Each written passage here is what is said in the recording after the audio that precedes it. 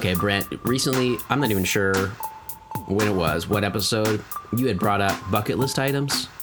Oh, that was episode 250, the all death episode. Oh, wow. Is that far back? Have we been, I thought this was recent. Have we been continuing on this conversation, though, as well?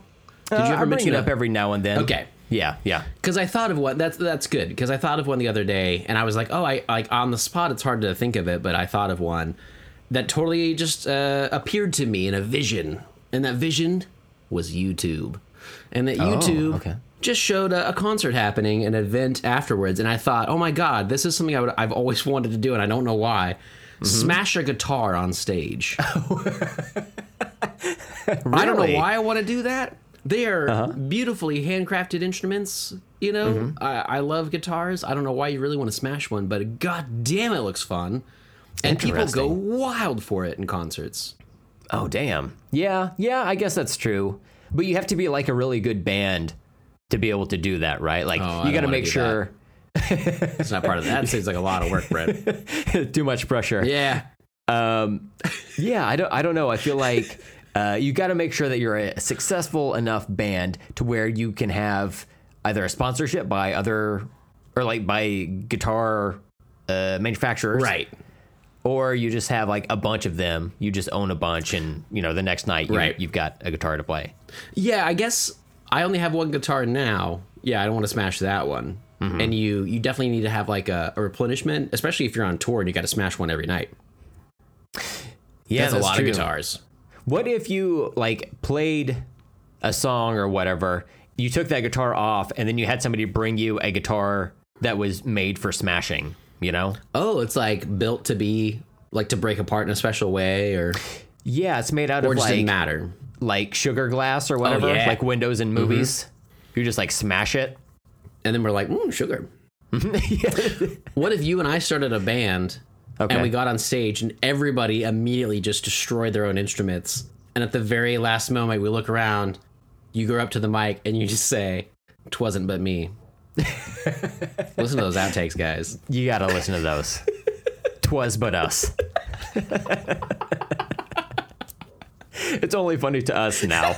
Like, no one's going to, like, listen to the full length of the episode, hear the outtakes, and then be like, well, I got to go back and re-listen to it in context. The problem is, with our format of this outtakes first that we throw on the end of the thing, any type of joke that I immediately try to come up with is going to reference something right there. And I realized only at the very end when I was doing my punchline that I was like, oh, we haven't talked about this yet. Oops. But then I'm already in there. So anyway... This is a new band we're going to start. It's going to be great. It's going to be only Shaggy covers. Only. Mm-hmm. But we don't have any instruments to play because we're going to smash them to bits. I played in a band in like 2003-ish, and we went to this little like rinky-dink place in Bartlesville, Oklahoma. And it was on like a Friday night or whatever. And it's as cool as it sounds. This is cool as it fucking sounds. Yeah. It was like pretty much straight edge. They didn't sell alcohol or anything, but it was like a small venue that bands could come through and play. And then like young people could go to a safe place and like eat nachos and like watch a band play or whatever. So that aspect of it was kind of cool. But the band that was playing before we went on, they were younger people. They were like in probably high school or whatever, like maybe... juniors or whatever, and they were playing in this band, and there were three of them. There was a drummer, a bass player, and a keyboardist, and the sound guy, we were talking to him as that band was playing, and he was like a cool dude or whatever. He was like, yeah, this band, they didn't have any way to mic their stuff, so I had to run home and grab these microphones real quick and come back and set this all up, but whatever. And he wasn't mad about it, but it was just like, one of those things he didn't think about. Yep. And so this band gets done playing, and they're standing there and there's hardly anyone there. And the band gets done playing, and you can almost see in their heads counting down 1, 2, 3. And then they start like smashing their shit with his microphones on there. And he was pretty heated. Oh my God. Yeah, like the kid knocked the keyboard over, but it wasn't in like a rageful way. It was just like, just like a cat. It's like if you were knocking a roll of toilet paper off of your counter, like that. And but yeah, so that he didn't care for that too much. I imagine. Microphones are expensive. God. They are. Sometimes I punch this Yeti mic that I record in, and I'm just like, "Are you okay?" Like I have a conversation Yeah, with you it do. about the. It's like, it was for a bit for the show. I'm sorry, It's not honey. you. It's not you. It's obviously it's me. It's a me problem. I won't do it again. I Brent. won't do it again. Then the next weekend. Oh God. Mm-hmm. You just did it again. You have a problem. you have a microphone beating problem. That's right. I beat the shit out of the microphone. Oh my God. And no one can stop me. Listen, I don't know. I think that, some people just need to get the rage out sometimes. Yeah, I guess so. And then sometimes you have to just lightly push your keyboard over. Sometimes, I hope that kid went to like a rage room later on and just was shoving soda cans over and, really going ham on lightly shoving things. They give him like a TV and a sledgehammer, and he's like, "Ooh, this is a little much for me." Do you have anything softer? Yeah, I need to go like beginner on this. Yeah, we need to adjust the setting if you don't mind. Like a wiffle bat, and he's like, "Ooh, that seems a little hard too. Do you have like one of those but covered in wrapping paper? Like you could not wrapping paper, but like something softer.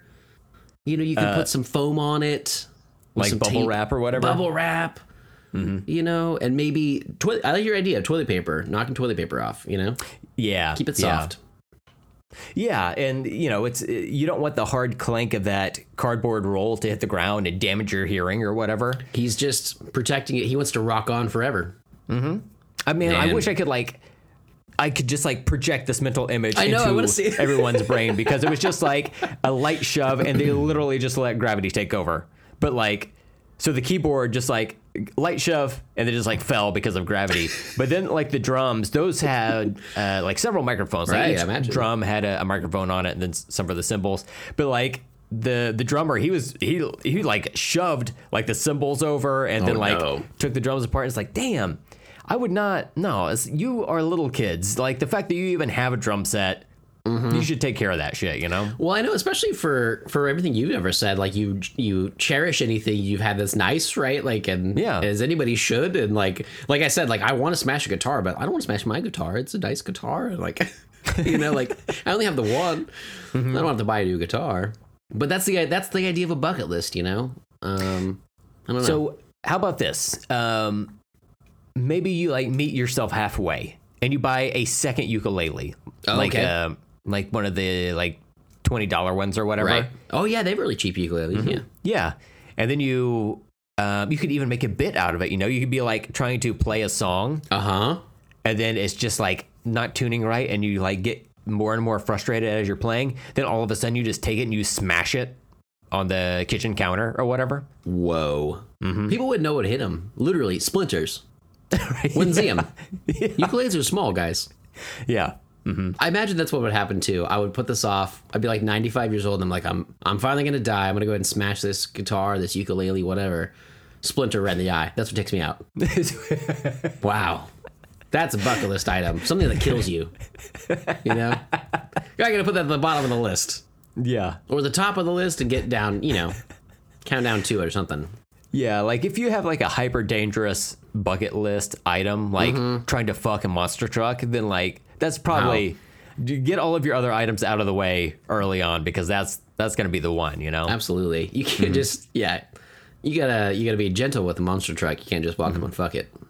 Man, sometimes I look at the poster and grave digger I have hanging over my bed, and I'm just like, oh man, I just wish those thumbtacks would just come right off there. We're gonna crank it together, baby. That's right. I didn't mean you and I. I meant the truck has a crank in it, and you're gonna crank it. Yeah. Oh yeah, that's what I got that, bro. I got it. That's what I meant, man. You're gonna invite me over to crank it to your monster truck poster, aren't you? Yeah. I mean, we'll each have blankets on us. Hey, it's the 20s. You know what? It is the 20s. It's very true. See, it's really changed since the 90s. Yeah. Here we are. You know man. what hasn't changed? What? Is your image almost this entire time, which has been frozen. Oh, I see that now. Since you. What a good look for me too. It looks like I'm trying to do the West Side symbol, throwing up gang signs here, and I'm like, but I'm confused by it because I'm a whitey, and I'm like, oh, what is this? That's pretty amazing. This has been like since you started talking about the your hope and dream of smashing a guitar. So Yeah, I just wanted now to give you a heads realized. up. Yeah. Do we need so that's to- why okay. I've been trying to look everywhere else just because It's distracting. Do we need to reset? Is that too much for you? That's a pretty I think disturbing image. I mean, it's fine. It's fine. If you're It'll fine be with okay. it probably will never snap back for the next hour and a half. Likely not. Okay, cool. If you're cool with it, I'm cool with it. It's fine. We can just roll with it. Well, on that note, we're doing it. I'm Steven, I'm Brent. and we are professional podcast hosts using technology that sucks for everybody. Welcome to Let's Talk About Stuff. Hi, everyone. Could we have just simply not mentioned the Frozen image? Yeah, of course, yeah. But I don't think that's possible. Not for us. not for us. Yeah, that's true. I especially have been really bad in the last few episodes about being like, hey, Brent, you want to look at this thing on this podcast that people can't look at? Well, And I realized that every time... accounts, we can like post that shit on there. Well, we can, but then again, every time I do that, since you do our social media, I feel like, hey, Brent, you want to do more work? Check this out. Oh, buddy, like the past couple of pop culture catch-ups we've done, as I'm like going through the list, I'm like, what do I think I can find an image for easily via Google? And like, how nightmarish is it going to be to put these together in like a collage format? And I'm just like, Right. oh fuck, but You go through a lot of effort for it, and I appreciate it, man. it's for the people. You Yeah. know? Never let it be said that we're not doing this for the people. So. That's right, man. Well, did you have something fun to kind of start us off today? Oh my God, Steven, do I have something fun? Steven, have you ever heard of pickles? No, sir, I have not. It's like a cucumber, but you brine them shits. Okay, Pickle it, if you will, that sounds good. and it turns into a pickle. Oh, man. Recently, it was brought to my attention. By recently, I mean like Monday of this past week by a coworker. It was brought to my attention that fast food restaurant Sonic has a pickle slush. You know, like a slushy, a delicious fruit flavored beverage you would Yeah. drink to cool yourself down. Typical. Pickle fruit flavored.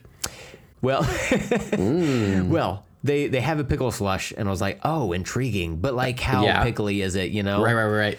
And because not for nothing, but I do fancy myself a bit of a stunt drinker. You know, with all those lustrous fixins You do. bullshits I drink. So I was like, but how pickly is it? And so Is Go that ahead. what you just said? I don't want you to go there in order. I just want you to say, excuse me, how pickly is it? on a scale of 1 to pickle, is it? So you didn't even format the question right.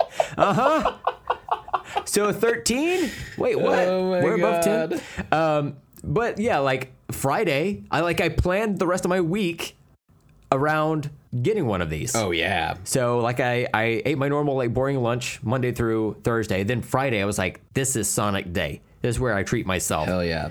And by treat myself, I mean punish myself by getting this pickle slushy from Sonic. And I don't know if again, the screen is frozen, so I can't tell if you're looking this up or not. I left. Oh, you left? Mm-hmm. Stephen Fisher has left the chat. I will look this up, though. I'm curious. It is such a cartoonishly pickle green color Right. that I was like, this. Oh, God. Right? Yeah. It looks like a Mucinex came inside of a Sonic cup. Yep. Is what it looks like. That is an apt description. Yep, you don't need to show this on social media. You just sold it to the audience there. Don't you worry. Yeah.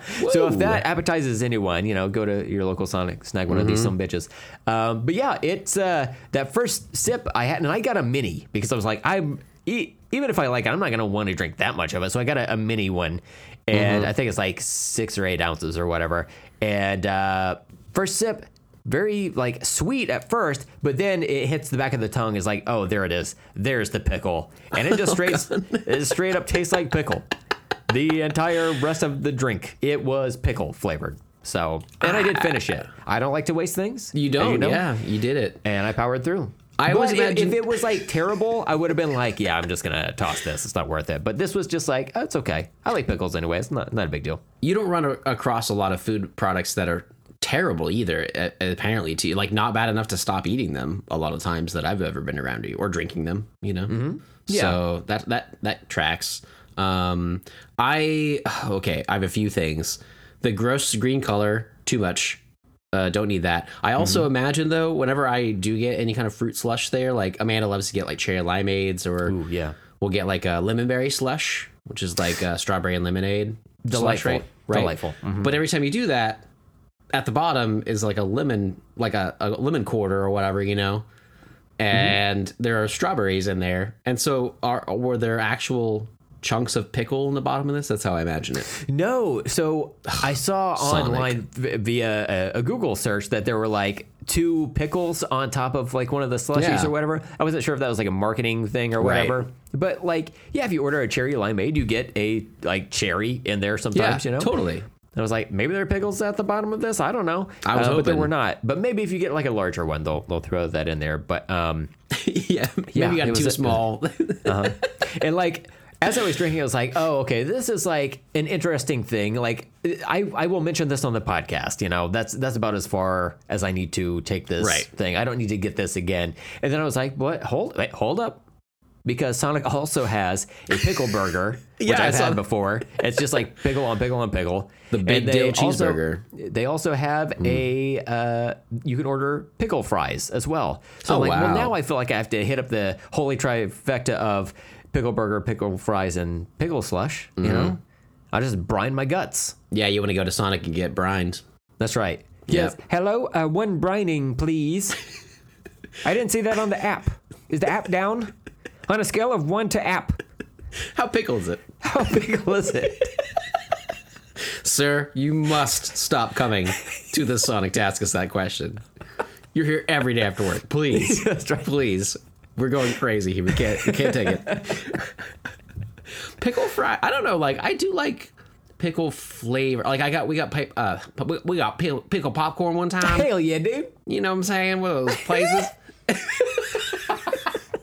And it was pretty good. I was surprised. It was not overwhelming as much as I expected. It was kind of a pleasant tang, Yeah. Like, And I like pickles, so I'm down with that. But good. Because we'd have to end the show otherwise. because you've turned into a pickle after all this pickle stuff. More or less, ever since I heard that HBO Max deleted their own movie, the Seth Rogen pickle movie or whatever. American Pickle. Oh, hi. American Sorry. Pickle. I have a puppy right now. Oh, okay. She can't see. It's frozen.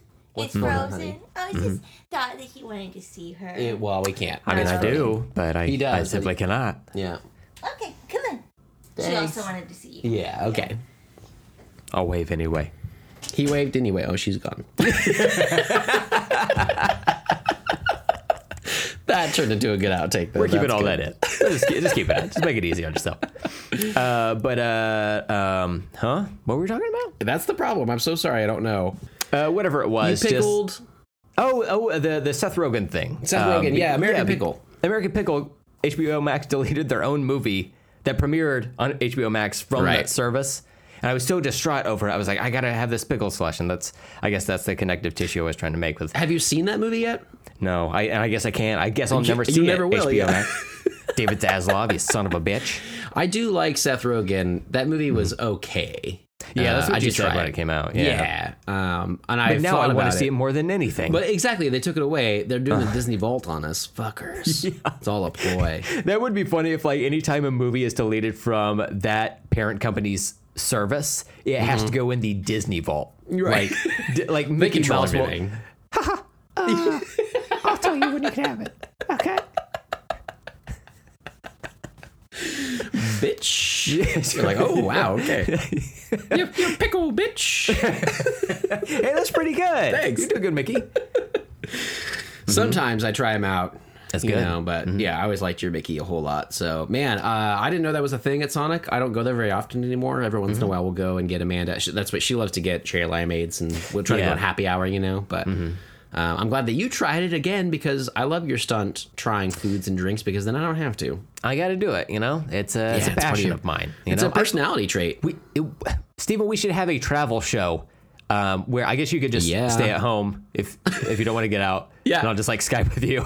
That sounds great. about the world. Yep. Because it would like if we went out, I would get like the weirdest shit, and I'd be like, "Oh, Steven, you want to try this?" And just like as the words are forming in my brain, I know the answer is going to be fuck no. No. No, not even a little bit. What kind of weird shit? What kind of weird shit is that? I'm like, it's a hamburger. You're like, no, fuck, gross. Ugh, get out of here. Yeah. Does it have a lot of pickles on it? No, it's just a hamburger. Get out of here. That's disgusting. The pickles might help me on a hamburger. Oh, yeah. Just disguise the taste a bit. See, I kind of wondered if you could chop up pickles almost like to a relish consistency, but like more spaced out from each other or whatever, and put that in burger meat. Mix it in. Yeah, like Straight if that in would, there. like I don't think that would serve a purpose. Though. I mean, it sounds more disgusting than a regular burger at this point in my life, right this second. But yes, it's a possibility. That's a possibility. Well, wait, I wasn't done. So then you take cat litter and you mix it around. Okay. I'll bring this back around. I know it sounds gross now, but you just wait. Then you take some arsenic. Hear me out. Okay. Hear me out. I like where your head's at. I like where this is going. You grab a butane torch. It's a Burger King burger. It's flame broiled. Yeah. That makes sense. Exactly. You use the torch to set a hot air balloon on fire. Oh, wow. It's for flavoring. You put the cat litter burger near it. It absorbs the essence of everything that you just witnessed, right? And then you throw it in the toilet. Okay, wait a second. Welcome to Toilet Burger. Wait. That took a turn. I didn't expect it to go there, when it started off with pickles and it kept going. I didn't expect toilet at the end of it. But I should expect anything to end up the toilet with you, I mean, look, if you eat odd enough food, you got to expect a toilet in your future, I think you eat any food and you have to expect a toilet in your future. Mm-hmm. Yeah. Mm-hmm. Depends. Yeah, I guess I do want to go back to something, though, because you brought up relish. And I did not, but I was going to bring that up because I do love pickles, and I don't love burgers, but I love hot dogs. I've never, that I can recall, ever had a hot dog with relish on it. It has never sounded appealing to me. And I'm like, I think I would probably like that, and especially like the way that they make special hot dogs with that sometimes, like a bunch of other shit on there too. Yeah. I'm usually like a straight, either like just mustard on a hot dog, or I like cheese on it sometimes, depending on the situation. But I'm not huge on like chili and hot dogs a lot. I love chili, but like separate. I'm just so specific with my foods. But I've wondered, like, relish is something I probably would really like on a hot dog. I was never given it a shot. So I didn't know. Did you eat relish on your hot dog? Do you like relish? Oh, well, just kind of whatever suits my mood. I'm not against it. As to whether or not I'm for it, kind of depends on the situation. Like what I'm in the mood for. I really like a coney with squeeze cheese on it. Oh, you ever mess with that? No, very specific. God. Okay. So good. Our podcast friend from True Criminals, Eric Bookout, he is a big fan of Coney Islander. Oh yeah, and anytime he comes up to Oklahoma, he swings by there, and I think he likes to get the Coneys with the squeezed cheese on there. They're tremendous. It's such processed cheese. You cannot identify it as cheese like in flavor alone. Right. You know what I'm saying? It's like with the Z, they're like not allowed legally to call it actual cheese. Right, like it's a cheese product. Yeah, exactly. Yeah, it's like that type of thing. Yeah. But man, that's so good. Just like it's bun, hot dog, and then squeezed cheese. It's just so fulfilling. I don't do the squeezed cheese on there. I did when we were in town recently, and I keep meaning to mention it to Eric because he's the one that brought up Coney's, and that's what made me crave them. But we did get it over to Coney Islander. I like the just like shredded cheddar on there. It's like childhood memory that I have those little Coney hot dogs with that cheddar on there. Ooh. Oh my god! And that cheese starts to melt a little just bit. a bit. Oh my god! Incredible. So I don't know how they get the cheese that shredded. Dude, I'm not even kidding. There is a thing there. There's a really old Coney Islander, and this is like a specific Tulsa brand Coney Islander with these little hot dogs. It's not the same as like everywhere else. But this thing, there's one, like the original one was like downtown Tulsa. I swear their cheese is so finely fucking shredded that it like melts differently. It has like a different mouthfeel from most like cheeses you'd buy at the store. It's like magic. It's like so weird because it's so simple. And it's like these stupid fucking hot dogs, but it's like, oh my God, it is so good. And I crave it. It's wild. I love It's good. Very good. What are you doing right now? Let's go. Let's go. Let's do this. I'm 8 hours away. Let's do this.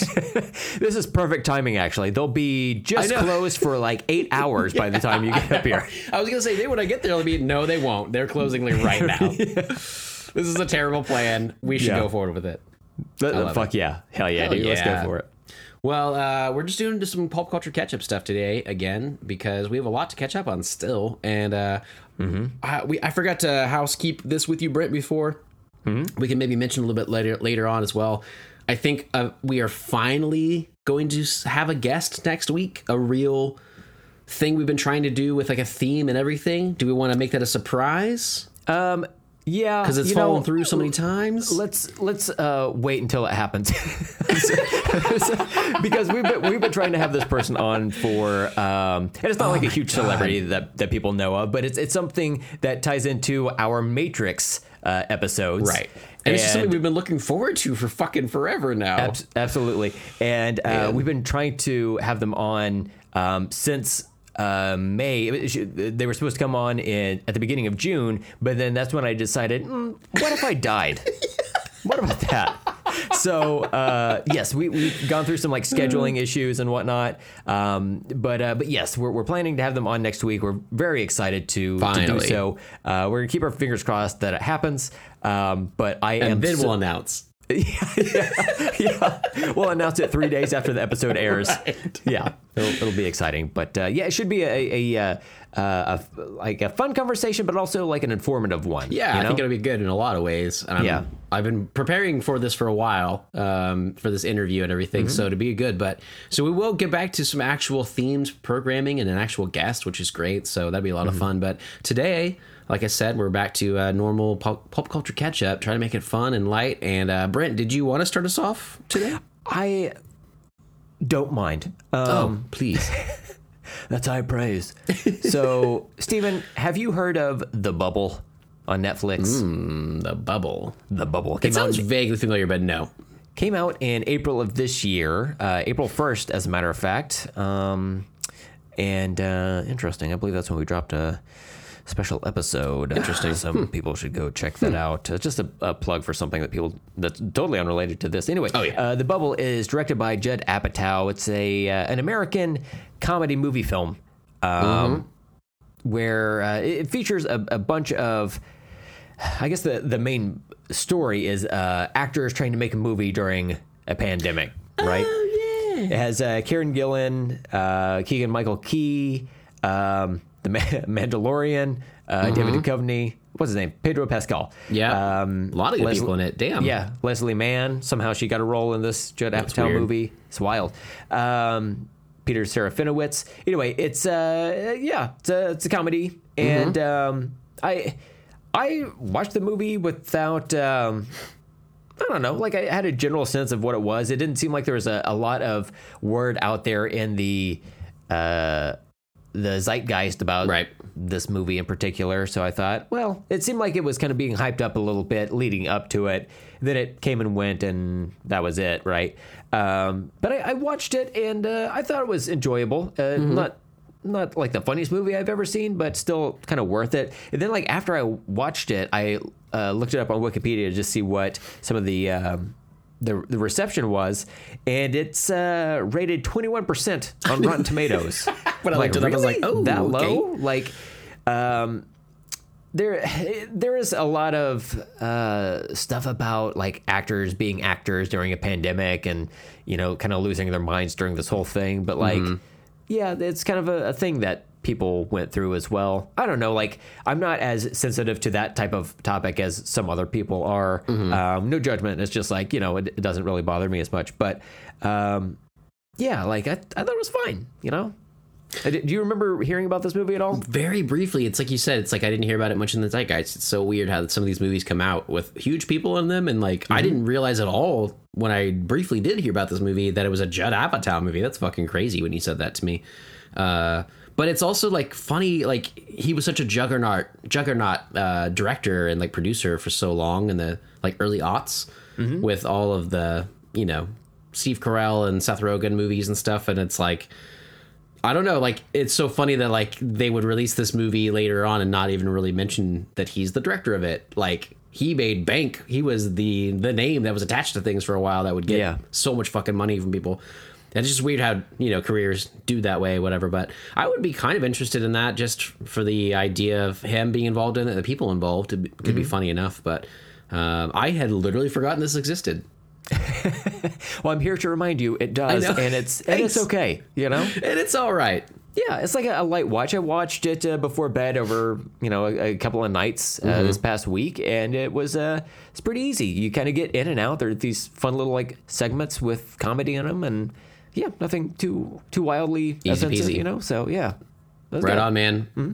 What about you? Well, I'll think about that one, but by that I mean I will forget in 5 minutes. So on to mine. We'll see. So I've been mentioning a few times about some fan edits that I've been into lately. Fan edits are where anybody takes a film and they change it or add deleted scenes back in or alternate scenes, or they might change the music and whatever. And I had been kind of researching them for a while. There's like a IFDB .org, I think it's like the internet fan edit movie database, and keeps track of people's different edits and stuff, and then you have to find a way to kind of find the actual fan edit out there. You have to maybe sail the 7 seas to find it. Arg, me mateys. Brett, you know what I'm saying? You don't get it. Anyway, you're really gonna have to explain. I'll tell you later on. But there's good ways to keep track of it and stuff, and there's good groups of people, and it's a cool community. I love the idea of it, that you can kind of take something and make it better, or even just change it for your own whatever. So I found this guy. I was looking at fan edits. I kind of stumbled upon these because I was looking up horror fan edits, and he has some for both the Halloween franchise and the Scream franchise, which I both love so much, right? So I found this guy. His name is his website is plbutcherdesign.com, and he goes by the Butcher on the fan edit websites. His name might actually be Boucher or Boucher or something like that. It's spelled different ways, but he goes by the Butcher on the fan edit websites. And I found his fan edits, and they're really cool. So I'm going to mention 2 of them that I did watch, but at the same time, I'm going to have to link this guy because when I found his fan edit site, I was like, oh, he does artwork as well. He does alternative movie posters. And I didn't realize it, but I already knew this guy from the movie poster world that I follow on Twitter all the time. He does, I'll have to send it to you, Brett. I can't show you right now because my thing's all frozen, but he does posters for Jay and Silent Bob. He's done a really cool, and he did a really cool Halloween one, a really cool Scream one. And so I've been trying to basically I just his whole vibe is what I'm into. I just sent you a link, Brett, and we can post that out as well, I guess. But his whole poster thing they're beautiful, and I love alternative movie posters. I love all the artists out there right now trying to make all this stuff work, and then the fact that he does fan edits, I was like, I would be friends with this dude. I like doing art. I like doing fan edits. So super cool that it just weirdly ended up that he does both. And so I would check him out. Anybody look him up. Well, like I said, we'll try to link that in there as well. But so the fan edits that he did, though, he did 2 of them that I watched. He did Scream 4, which I'll have to talk more about eventually. I know we did some Scream stuff in the past, but I have seen Scream 4 probably 10 times this year. Really? Wow. Which is 10 times more than I'd ever watched it before. I had seen Scream 4 when it came out. I hated it. I refused to acknowledge it as part of the series for so long. Just didn't do anything for me. It was a lot of cheesiness, and I just didn't care for a lot of the characters and stuff. Scream 5, once that came out and kind of recontextualized Scream 4 for me, really just hit a different tone. I like it so much more now, and it's I'm almost catching up on a Scream movie that I really like that I missed out on for a long time. It's still my least favorite probably, but it's still a good movie, and I like watching it. It's entertaining. And so he did a version of that movie where he tried to take out some of the silliness, some of the cheesier jokes that they I always didn't like and everything. He tried to tighten things up and go more towards this. I guess the script was kind of different. Especially how the ending was going to happen. There's a big twist and kind of Scream lore or whatever that changes a lot of it. I don't want to spoil it right now, but there's always a whodunit in Scream, who's doing it, the actual killing. But this one kind of has a twist, and I guess it was going to end on a cliffhanger and then start up on the next movie, and that would have been brand new for the Scream franchise. Each movie's always its own thing, Yeah. And so he kind of re-edits it that way, and then he puts what they ended the movie. He kind of puts it as an after credits sequence to keep it in canon. and keep the continuity going. But I liked that idea or whatever. But it was pretty cool. It wasn't great. Some of the, like, I think he did a good job on it and stuff, and he would change some of the music or whatever, and like some of the music cues or some of the comedy in this one just didn't quite work for me, and he kind of changed some things that worked, so that was pretty cool. And then he did an edit of Halloween H2O, which is a movie that I like a ton. I grew up with it, and so it's one of the best in my mind of the Halloween movies, like sequels and stuff. I really always liked it. He did the same kind of thing with that one. Halloween H2O was post Scream world. It was like 1998. Scream came out at 96. Everything was influenced by Scream. They were kind of working on this movie, and there was already like a score attached to it by, I can't remember the guy's name right now, a different composer. And then Harvey Weinstein and all that got involved with us. They were producing with Dimension, and so they ended up taking like literally some of the score from Scream and just put it in H2O. And I've never minded it because I really like the Scream score from Marco Beltrami, and it works really well in the Halloween movie. Like, they do both sort of the John Carpenter stuff and sort of new versions of that, but then they also have Scream stuff. And I always liked it, but he reinstated the original score, and so that was really cool. I've always heard of these other scenes with like mythical scores that I didn't know what they sounded like. Mm-hmm. And then I watched it, and I was like, oh, that's why they changed it. It's like it changed the entire tone of the movie. And Amanda and I know this movie really well. We kind of just put it in the background. I was paying more attention than she was, but it was cool just because we were like, I'll never watch this fan edit again. I didn't care for it in the terms of like, I don't really want that music. I liked the other music better. I like the other choices better. Mm-hmm. But it was so cool to see something that I've seen dozens and dozens of times in a new way. And it almost will highlight it for me now that I go back and watch it the way that it was presented. So again, I just love the idea of fan edits. I think it's so cool that you can just do whatever you want and change it all up, and it kind of gives you like something old that you know really well, and it kind of like recontextualizes it. So I would certainly check out any fan edits if anybody can find any. Like the whole ecosystem for it, the whole community is really cool, and these are cool. He has some other ones that I want to check out. In particular, he has one called Yuletide, and it's they use the Santa Claus movie that Kurt Russell was in for like Netflix recently. There's like a couple, like it's like the Santa Claus Chronicles or some shit like that. Oh yeah, Santa Chronicles. He uses that, and he crosses it over with footage from The Thing. And he makes it that like Santa Claus and that thing were fighting in the North Pole or some shit. It's awesome. Called Yuletide. I'm like, that sounds awesome.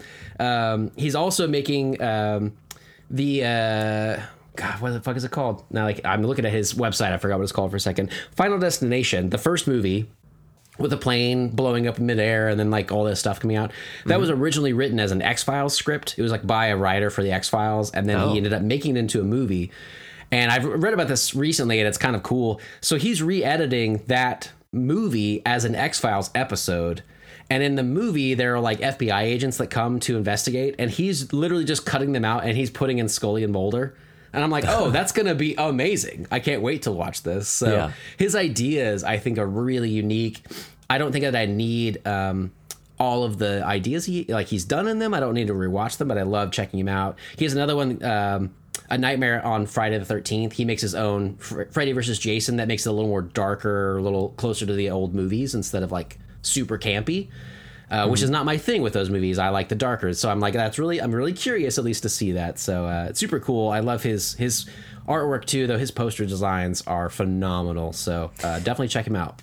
Yeah, I was looking at that on their website. We'll link to it in the show notes, right? Yeah. We'll be in there. Sure. Yeah. We can do that. We have that technology. I think so. Yeah. All right, what else you got? All right. Steven, have you ever heard of Bubble? You're going to freak me out today. No, I don't know. Have I heard of Bubble? Have you heard of Bubble? It is it's on Netflix, obviously. Okay. It's different than The Bubble. The Bubble is the Judd Apatow one. The one called Bubble came out in April of this year. Oh. Okay, so we had two movies with the word bubble in it that came out this year on Netflix. But so The Bubble, Judd Apatow, April 1st of this year. Mm-hmm. Bubble came out on April 28th of this year. Okay. This is an anime, and it is this one was wild. So Also Judd Apatow, right? Judd Apatow stars as anime. So this is a movie where it takes place in like an alternate reality. All of these like bubbles like kind of swarm over the planet, right? All over this flat Earth, and eventually like they just kind of show up everywhere, and it's like a phenomenon. At a certain point, there's a bunch of bubbles kind of swarm toward Tokyo, and they build this like dome around Tokyo. And there's like a disaster that goes on there, and it throws off gravity. So they're like there's like a train floating in the air or whatever, and you have all this debris from buildings that are starting to collapse, but they kind of just like hover in the air and whatnot. That part of Tokyo is uninhabitable, but there's still like kids that wander through there because they are like professional parkour athletes, like competitively. Oh yeah, and okay, that's a thing. Cool. Yeah, it's kind of a little bit strange, but like there's some like layers to this thing that I'm still like trying to figure out how I feel about it. So they have these battles they do against other parkour teams or whatever, and if you win, you like win like you can like trade stuff or whatever, upgrade your equipment or whatever. There's a certain part of this particular bubble-filled Tokyo that you don't really like go to. It looks almost like an Eiffel Tower, but it's this tall tower, and there is going to be like an explosion of some sort in the center of it, and you can't go up there because there's like more or less like a black hole type of event going on there, and it's just like too dangerous to get too close to. One of the kids that we follow during this, his name is Hibiki. He hears this like singing, and he's got this affliction to where he's like super sensitive to loud noises. So he has these like headphones that he carries around with him on his head of all places. Weird. These kids, man. Zoomers. So he hears this music and he's like captivated by it. So he goes to investigate. He ends up like falling in this water and whatnot. And he ends up meeting this girl with this blue hair, and she's younger, maybe his age or, you know, a couple of years younger than that. But she doesn't really speak too much, and she seems like she's like something's a little bit off about her. And he brings her back to meet the other parkour kids and whatnot. They try to get to know her and whatnot.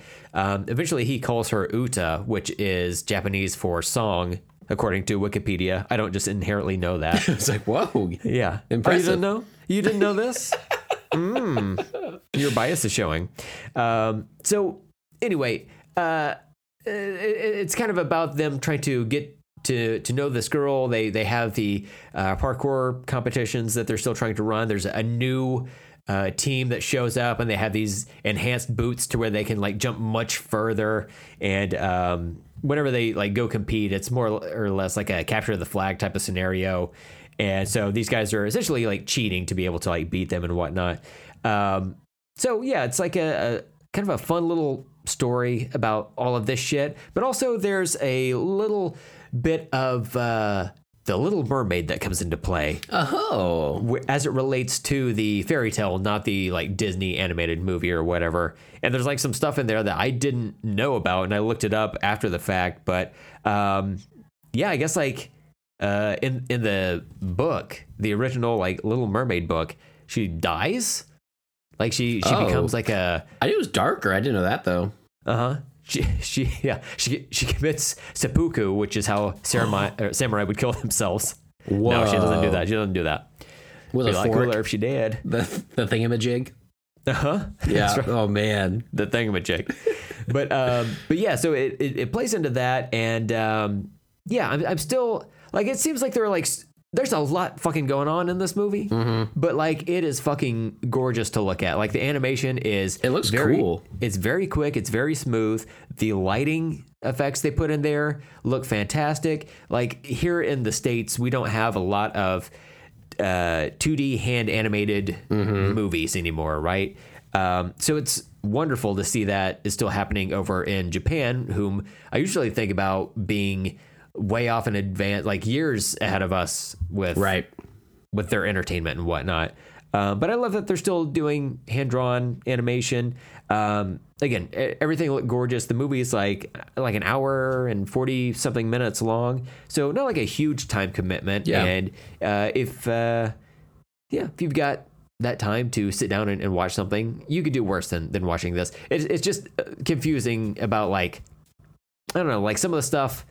They like seed certain things, but other things it's just like, oh yeah, this is like this because of, you know, The Little Mermaid or whatever. And you're like, wait, what? Huh? Yeah. What? Huh? I don't remember Flounder being in this movie, but you wish, though. I kind of wish. Yeah, it's a dingle hopper. You're like you said, though. A lot of things in Japan just seem so futuristic compared to here, I guess. And like sometimes I don't know, like the Bubble movie you mentioned. It's like it's kind of high concept. But it's pretty simple, I guess. It's just like there's like some actors.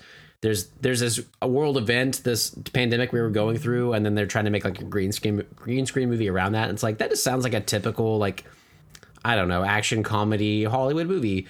And then over there they're like, all right, gravity-defying bubbles rain down and separate Tokyo from the world. What happens next? A group of parkour kids. And I'm like, it just feels like they're operating on another level sometimes. Like the ideas are so far-fetched, but also like so like, how'd you come up with that? Why are these together? It's just amazing. I'm not sure that I would pick that up. I'm still not that super into anime stuff, but just the concept alone is just so absurd that I'm like, yeah, I kind of want to check that out. Well, maybe you didn't hear it. Also, The Little Mermaid is a part of the Little Mermaid story. too. So you got that crossover. How? I don't know. I've watched this movie. I cannot tell you how or why. But did they make you read? Is that why? A Wikipedia article, which is about as far as I'm going to go. Okay, this is article territory. I feel safe here. You know, not too bad. There's still some pictures around. Yes, yeah. Thank God. Helps. Thank God. Some hyperlinks, just anything to make me feel loved. Oh my God. You know. Well, would you recommend that? Sorry, did I miss that? Yeah. I mean, like if you wanted to watch an anime, I guess, you know, you could do that. It exists or whatever. You know, that's you know, it's up to you. It's up to you. I don't know. Again, like why anime really hasn't caught on with me. I would love to check out more though, so I'm going to check this one out. And maybe we'll watch a trailer. Watch a trailer first. That's a good idea. Yeah. That's a good idea. All right. You want me to ready for me to go? Feel free. Sweet. Okay, so my next one is a local favorite. Little guy we know named Austin Wilson. Sent me a special package. He loves Superman.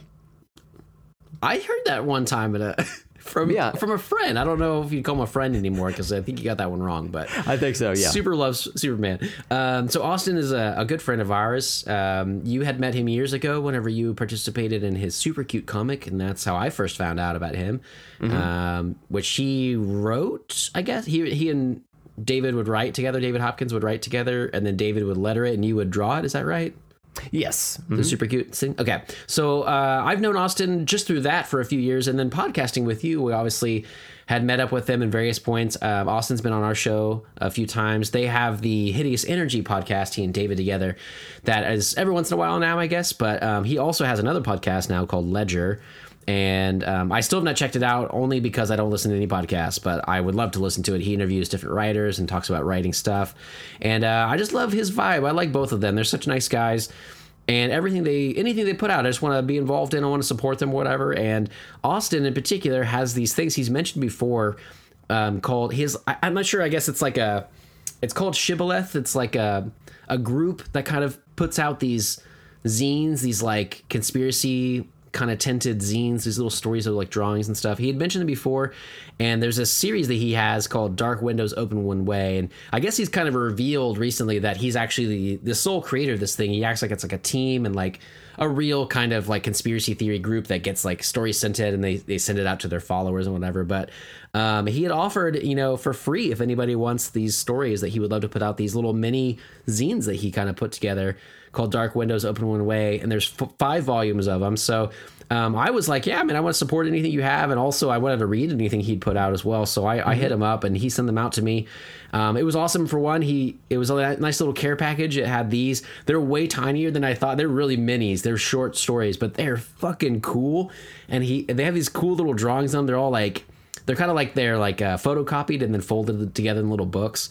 And they look kind of like, I don't know, they just have like a good vibe to them, whatever.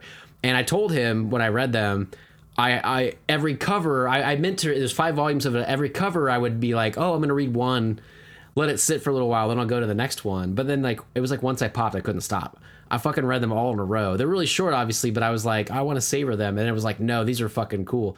And so, yeah, they're neat. I told him whenever I would look at each cover, I would hear the X-Files theme, or I would hear the Twilight Zone theme. And he was like, well, I wear my influences on my sleeve, so yeah, totally. And he and I knew that he likes X-Files a lot. I like X-Files a lot. He's been doing these like reviews. He's been rewatching them and like doing like blogs about the episodes. I've read a few of those. I had also started rewatching the X-Files right around that same time, so that was kind of perfect. And but man, these are just really cool. I definitely hit him up. He's at Austin R. Wilson on Twitter. You can hit him up. He has like a website. I'm trying to find any other ways I got a link to that. Ledger Podcast is his podcast as well. But yeah, hit him up on Twitter. You can find or his website, and I'm sure he'll get with you and like be able to put these out there. He has another story, a work in progress, about how Ronald Reagan was carved out of fungus living under the Pentagon, and he has this amazing picture for it. And it's so fucking cool. I just like everything he comes. It's so weird and different, and like it's same thing with like we've mentioned our buddy Mitch from the Terror Table podcast and his short film Druid's Hand that we finally got to watch recently. We've been big supporters of, and hearing their stories, like literally hearing or watching their stories, but then also like their life stories and how they made these things, whatever. It's just really been inspiring to me to make me want to make my own, or like I have all these like stories I think are pretty cool and people would like. And reading Austin's, I was like, oh, you can just do this. You could just write them down. You can just draw little pictures and then you can just send them to people. Like it's so simple, but it's also so great. And I just love the community that we have found. For me, it's all through Brent. It's all through you, man, that you knew these people or connected us, through podcasts and stuff with these people. And it's been such a great group. And so I'd highly recommend it. Hit Austin up for his stories. They're super fucking cool. If you like sci-fi stuff, kind of horror stuff, definitely dig it. So yeah, it's awesome. Yeah, and like you said, he just started his own podcast where he interviews authors, and I don't listen to it because I don't acknowledge books exist. Yeah, but if you're so inclined, go rate his show 5 stars. Help us fill out. Yeah, absolutely. And it's so cool. Again, I don't know if he did this or if David helped him with that, because David does lettering and stuff. But the Ledger, font, and it's like with like kind of like sunsets, like yellow, orange, and kind of like red or something like that. Mm-hmm. And then the stickers he sent were like that, and they look fucking badass too. So yeah, just a cool vibe from that dude, man. Yes, he's very good. He's filled with stories, that boy. Oh my god, yeah. Mm-hmm. Yeah. To the brim. I want to get that filling out. Read all those stories. I'm picturing a Twinkie and like sucking out the filling instead of just eating it. Mm-hmm. That's what I want to do to him. Is that I was going to say as well. Yeah. Okay, Twinkie. Good. Yeah. Mm-hmm. Good. Yeah. Just Twinkie that cream story all over your chest. Okay, listen. Mm-hmm. I'm not a ding dong, but I'll tweet. Wait, where's it going? Basically, I like cream, okay? I don't know. I'm just trying to suck cream out of Austin. What's happening? Cream, cash rules everything around me. Cream, get the money. Dollar bill, y'all. Hey. Right? Yeah, you get it. All right. Yeah. Good recommendation. Good recommendation. Absolutely. All right. So it's my turn? Yep. Steven, have you ever heard of Bubble? God damn it, Brent. I knew you were fucking going to do that. Have I? I don't know. Comedy happens in threes, right? Yeah. But okay, so this is the other Bubble I wanted to mention. This is a podcast called Bubble. Oh, okay. And this came out in 2018. It's let me see. It probably should have already had this. It's 8 episodes long. It's a scripted comedy podcast. that's good. People should listen to it. So there's this town called Fairhaven. It takes place on an alternate planet, right? Okay. So an alien planet. There are these little like bubbles, like biomes that people live in. They're referred to as bubbles, and it's owned by a corporation. And ideally, it's like you've got people that live outside of these bubbles, but they're like kind of like wild people or whatever, not like cave people or whatever, but you know they're out there like hunting and trying to defend themselves from the alien wildlife or whatever. Whereas if you live in the bubble, that version is like our reality more or less, right? Okay. So they've got Starbucks, they've got Twitter, they've got all of this shit or whatever, and so the main story is about this girl named Morgan who was born outside of the bubble, and at a certain point in her life, she moved to Fairhaven, inside the bubble. So she's referred to as a brush baby. If you live outside the bubble, you're in the brush. And she's got a job at this corporation. She's very happy to have it. And she just like sits there and types up messages like text for promo codes for like Grubhub and that type of shit. Like that's what she does. She likes her job. She doesn't really have to like stress about getting murdered by these alien imps outside of the bubble or whatever. So she likes her job. She's content with it. There's a situation toward the beginning of the story where she and her she goes out for a jog and she encounters this imp. Like any type of alien creature that gets inside the bubble is referred to as an imp. You have different kinds, but generally speaking, that's what they're called. Okay. She encounters this one. She fights it off. She's got like all this training. She dispatches it very easily, and she takes it home to her roommate Annie, who then she drains the imp over their bathtub of like the like blood and whatnot. And she turns it around and uses it as drugs that she sells to her customers. Oh, excellent. So this is just a straight up like comedy adventure podcast, and it's very, very, very funny. And it stars Allison Becker, who is in Parks and Recreation, Keith Powell from 30 Rock, Cristela Alonso from the TV show Cristela, Eliza Skinner from The Late Show, and Mike Mitchell from Love, also of the Doughboys podcast that I love. Nice. And has like guest stars like Judy Greer, John Hodgman, Martin Starr, Paul F. Tompkins, and a bunch of other people. And man, it's so fucking funny. Like the like jokes per minute on the show is very high. The performances are fucking hilarious. Like I said, it's 8 episodes. Each one of those is about half an hour. And that's like the main series. They released a new episode 4A, in July of last year of 2021, and it was recorded live at San Francisco Sketchfest, and that's where they had like a live read of like this new script or whatever. But it fits in the continuity there between episodes 4 and 5, and it was also very fucking funny. One thing I'll say is that on the podcast there's a narrator.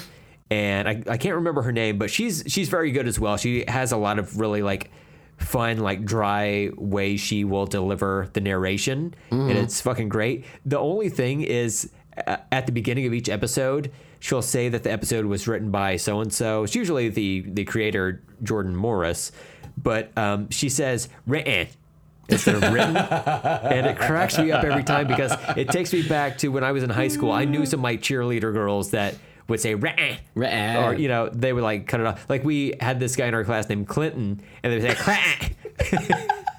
So it takes me back. You're just chopping out those T's hardcore. It's a specific joke to you too, which is great, but it's very funny specific. Yeah. But yeah, man, like I breezed right through it. I did listen to it while getting ready for work and like doing yard work and whatnot this past week, and yeah, breezed right through it. It was a good time. There were certain points where I like would be thinking about like, oh, I need to put more gas in this mower or whatever, and then I would like kind of zone out and then come back and be like, oh shit, I don't know where I am in the story and have to back it up a little bit. But yeah, otherwise like very funny, and yeah, I hope people check it out. It was potentially the best bubble I consumed this past week. There you go. Well, I'm curious if there are more bubbles involved later on, but when I was looking up the previous bubbles you had mentioned, there are 2 more movies I thought you were going to go for. So I'm glad that you've branched out, and then this was a really good one as well. Like over the other was, this one seemed like the one you're like, this is what you should listen to, and it sounds amazing. Yeah. Like sounds fucking funny, and like the people involved and stuff. Allison Becker is like a bit kind of character on Parks and Rec. Yeah. I didn't know her name when you said it, but then I saw her, I was like, oh my God, it's that person. Same Right. thing. Yeah, I've seen her in like 1,000 different things, and but yeah, people. man, She's so funny though. she's very funny. Both her and Eliza Skinner are they're Morgan and Annie, and they chew that fucking scenery, but it's done so well. It's so well done. I'm just like so great. impressed. There's a lot of like sound effects and music, and it's like a whole production they did for this. And yeah, evidently the podcast did very well. It's I think it was a big hit. That's in the awesome, yeah. podcast community. So that's why I'm mentioning it several years later. I was gonna say it came out in 2018. I saw. 2018, That's great, great. Yeah. So we're older than them. That's awesome. We beat them to the podcast. That's cool. Yeah, it's from Maximum Fun, is like the Yes. podcast group, whatever. And they said this was their first scripted podcast. So I thought when you were mentioning, I was reading the stuff when you were mentioning it, I thought it was gonna be like a small podcast. Oh, this is our first one. And I was like, I clicked on it, and the first other podcast they had was, I can't remember his fucking name now. God damn it. They had another one where it was like a really big one. Adam Ruins Everything. He's like a really big like YouTube guy, or like, maybe even like TV or whatever. But I was like, oh, this is a big company then. Never mind. And they have a ton of podcasts that sound really fun on here, or look really good. So that's rad, man. I didn't know much about them. I've been trying to listen. I won't say this is like a full on thing I'm going to review today or whatever, but I have been trying to get back into podcasts. Specifically, I'm really into politics, and I do a lot on Twitter and various like Washington Post and New York Times and stuff. I read various things, but it's so daunting right now, and there's so much going on. I kind of wanted to get back into my Pod Save America guys, who I had listened to, years ago and stuff, but kind of fell. I read them online, I read their articles, I follow them on Twitter and stuff, but I hadn't listened to their podcast in a while, and it's been nice to do that. So I've been looking for other things to kind of fill out my commute and stuff, and try to do something other than music all the time. Yeah. And so this one might be a good one, man. I'm gonna write that down. Put that in my list. Yes. Yeah, I think that sounds good. Yeah, it's like I kind of said- sci-fi, kind of podcasty, kind of fun, whatever, funny. And Yeah. Very funny, great performances, about half an hour each. And as that's great. you and I both know, the only way to listen to a podcast is at 1.5 times speed. That's right. So you get faster real. That's like, fuck yeah, man. This is 20 minutes? Fuck yeah, dude. Like, yeah. Oh my God, that's so funny. All right, what else do I got on here? So I wanted to mention that you had also mentioned maybe last week, maybe 2 weeks ago, the Dark Ages comic series from Marvel. Yeah. Like a limited series, like 6 issues, I think. And it sounded really cool to me. I'm going to rehash it real quick, that it's basically, all the Marvel characters you know and love. And there's like an EMP. There's an event that happens, and there's an EMP. Takes out all technology, all power, all electricity in the world. And so, like Tony Stark can't run his suits anymore. And like Spider-Man uses a mechanical release for his web shooters, and he can't use those anymore, and what that kind of does to the group of heroes, and what happens and everything. And you'd given it a lot of high praise. It sounded really awesome, and I'm happy to report that it was fucking awesome. I love this. I've been trying to read more comic books as well lately, get back into those, and this was a great one for me. I separately from the podcast, you and I had been texting that it's like maybe better for me personally to not do like a week to week or not, whatever, month to month comic series. Like any kind of ongoing series is a little harder for me.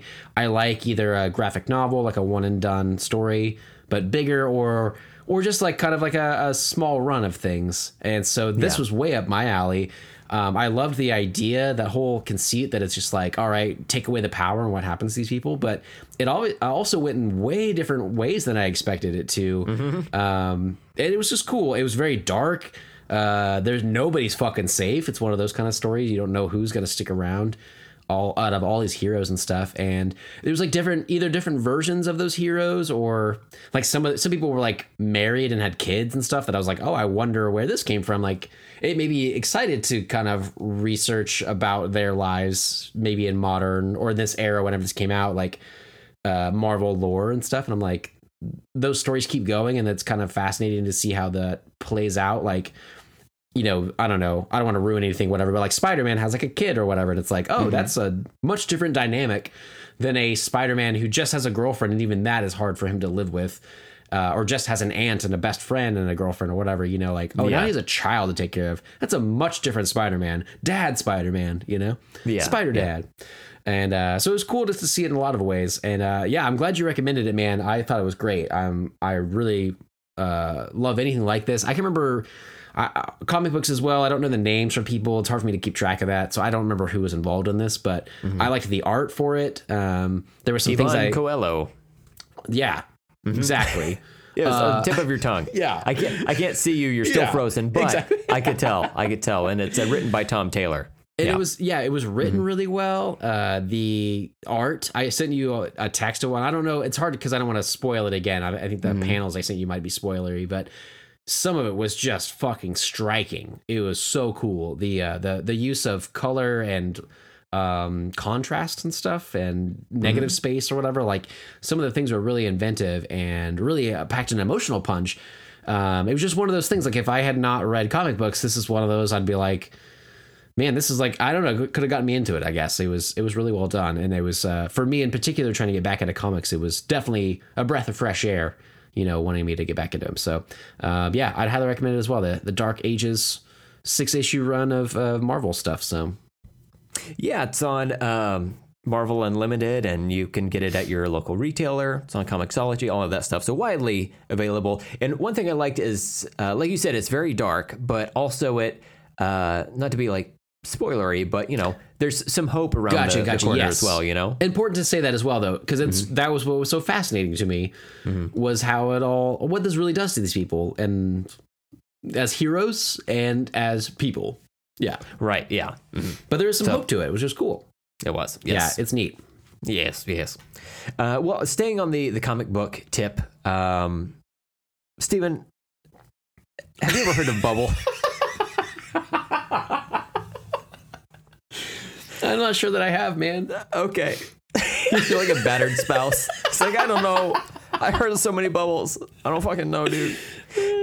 So Bubble is this book right here. And obviously this will be in the show notes and or the social media posts and everything so people can see. Bubble is the comic is a adaptation from First Second, an adaptation of the podcast Bubble that I had just previously mentioned. So it's a illustrated adaptation of this. Jordan Morris, who created the podcast, he co-wrote this with a writer named Sarah Morgan, and it was adapted by Tony Cliff, Jordan Morris, Sarah Morgan, and then colors by Natalie Reese. Tony Cliff is the like line artist, and I've never heard of this fella, but his artwork is fucking stellar. The coloring is stellar as well. Nice. And I just fully blown away. I was engrossed in this book, even though I've already read the podcast or listened to the podcast, and I've absorbed the bulk of the story. It was still like a cool way to re-experience it,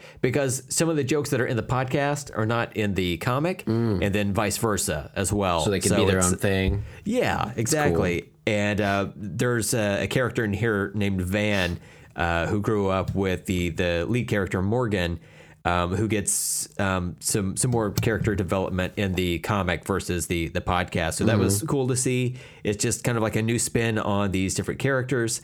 And I guess from what I understand from reading some of the material in the back, I guess there's going to be a movie coming out at some point as well. That's awesome. Yeah, I know. Like, you know, Hollywood, if you need another podcast-based movie, you know, hit us up, you know. Don't do this one. No, not this episode, but no. Other ones, just better ones. Yeah, we'll put together a mixtape of episodes for you or whatever.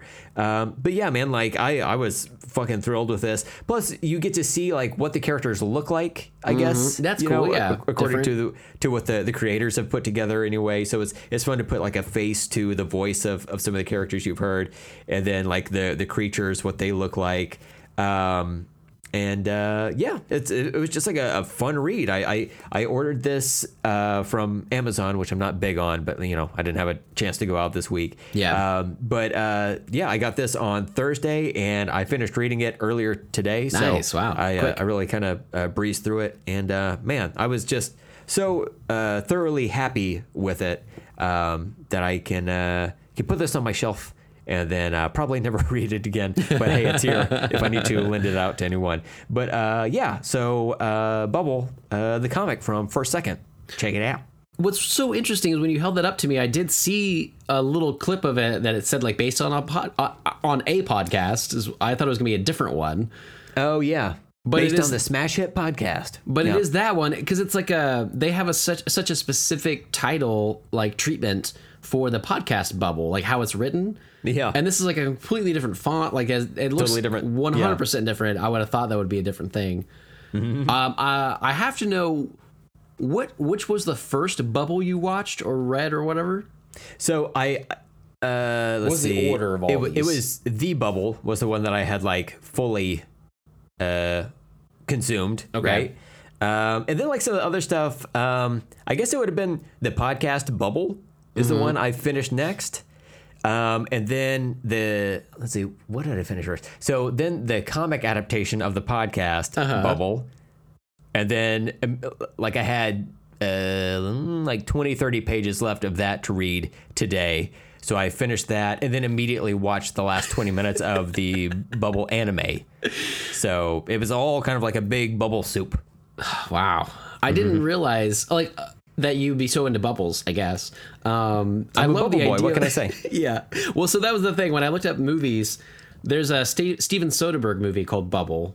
Fuck. Hold on, I gotta watch that real quick. You should look up Bubble by Steven Soderbergh because out of all of the covers you just showed me, this is the most terrifying one, I think. Oh, okay. And I thought you were going to say you watched that. And then I thought you were going to end with Bubble Boy from like the late 90s, early 2000s with Jake Gyllenhaal. But you in a better way, I feel, with the podcast and this book at the end, I feel like might have been your best bets overall. Yeah. Oh my God. With all these baby heads. With all the baby heads. Oh my God. Yeah. I don't like that at all. It's terrifying. Nope. Staying out of that one. I forgot. I remember that cover. It looks like it was like, 2005. I think I was working at the video store around then. I remember that coming out. But that's terrifying. So I think I like this book though too. I'll have to borrow that from you, especially if I ended up listening to the podcast soon, because that sounded really fun, and this sounds great too. So that's awesome, man. Man, I was happy with both versions of it. It's like whenever you see a movie that you really like, and you're like, oh man, that's so fucking good. Oh, it's based on a book or whatever. I don't really like to step into those waters, but like then you go back and read the book, the source material. And you're like, fuck, that was good too, but like in a different way. Right. Yeah. I enjoyed the shit out of both of them for different reasons. It was that was my experience. So I was I guess if I had to say like I would recommend Bubble. Right. Man, then it just makes it so much easier. Of course. Yeah. I love that. You're smart. I have all these other things I had to write out. Fuck. That's right. Stupid. They don't call me old Stegosaurus brain for nothing. That's right. Yeah. I have a brain in my ass. That's maybe what saved you. From the meteor? Yeah. All right. I think I have one more that I wanted to mention today. Sure. And it's mostly because I've been meaning to mention it for a while, and it was fucking cool. I don't know what started me wanting to watch a lot of these, but I've been on a big John Carpenter kick lately. And something started that. I don't remember if someone mentioned it or it was like a birthday or the anniversary of one of his movies or whatever, but a bunch of his movies ended up showing up on Shudder, and that's why I ended up buying Shudder again this month, because they had like 8 different things of his, and I hadn't seen all of them. So I've been watching They Live. That's one of my favorites of his. I watched that one a lot. I need to watch that. You gotta watch it, dude. It's gotta so watch fucking it. cool. Hey, October's around the corner, you know. It's coming up, right? I'm kind of like really, I'm done with this year. I'm done with summer. I'm just like ready for fall and horror movies. So I'm into it. I've been watching a lot of stuff. But yeah, so I finally watched a movie of his that I had never seen before called Prince of Darkness. You ever heard of that one before, Brent? I thought it'd be way up your alley. So Is Prince of Darkness also from Minnesota? yes. But he is different. It's different kind of music. It's actually like bubble pop. Oh, Yeah. interesting. Yeah, exactly. It's a lot of it's a lot of there you go. those. But it's good. It's like because it's dark, obviously, but it has a good poppiness to it. You know, just it's like a good Interesting. feel good darkness. Hey y'all, it's me, it's Prince of Darkness. How we doing tonight? Who's throwing out first pitch? What's that? Is it a concert? Oh, I didn't know. I don't know what we're doing here. No one tells me anything. So I guess whatever. So Prince of Darkness, 1987 was when this one came out. It's just one that I never really heard about growing up. I mean, like that's not something I was going to watch growing up as like a Christian kid. My mom wouldn't have allowed that in the house probably. But and it's I'd heard like it has like a cult following. Like anything with John Carpenter, it's it's just a good vibe. It's like his music. It's like all the stuff, whatever. And it's right in the middle of a bunch of stuff that I liked because Big Trouble in Little China was his 1986 movie. That was one I grew up on the most of his. And then They Live is his 1988 movie. So this is the one in the middle of that. And I just never watched it. But I think you would like it a lot. I'm super intrigued to watch it again. It has Donald Pleasance, who is Loomis from Halloween. So they're working together again. It's got Victor Wong, who is from Big Trouble in Little China. He's like one of those actors you just know his face, and he's in a lot of martial arts stuff. He's like the grandpa in Three Ninjas. Oh, okay. Pretty sure that's him. Now that I mentioned that, I'm like, yeah, got it, cool. He's from Trimmers. He's awesome. So he's in it, and it's basically like Donald Pleasance is a Catholic priest, and it's like a science and religion movie. They find this thing that they think is like the like Satan on Earth. It's like a goo. It's like I don't know, this glowing orb thing. It's been a months now since I actually watched this. I've been meaning to mention it for a while, but they have like scientists that work together to kind of study this and see what it is, and then they kind of realize they kind of re-mythologize what Satan is, and it's in a way that I can't break it all down, and I don't want to spoil it for people, but it's a horror movie. They break down Satan though, where it's like he's not just the Christian idea of Satan, and he's like not the anti-God. He's not like an angel that fell from hell or from hell from heaven and into hell and like whatever. Like they do it in a way that I just really loved. That it's more of like a monster story sort of thing, or more of like, I don't know, like the Catholic Church has been making up these stories to kind of cover up what was really going on. And I was like, ooh, since I'm not religious anymore, I fucking love this. Right? I do like the idea of it. Take it in a different way.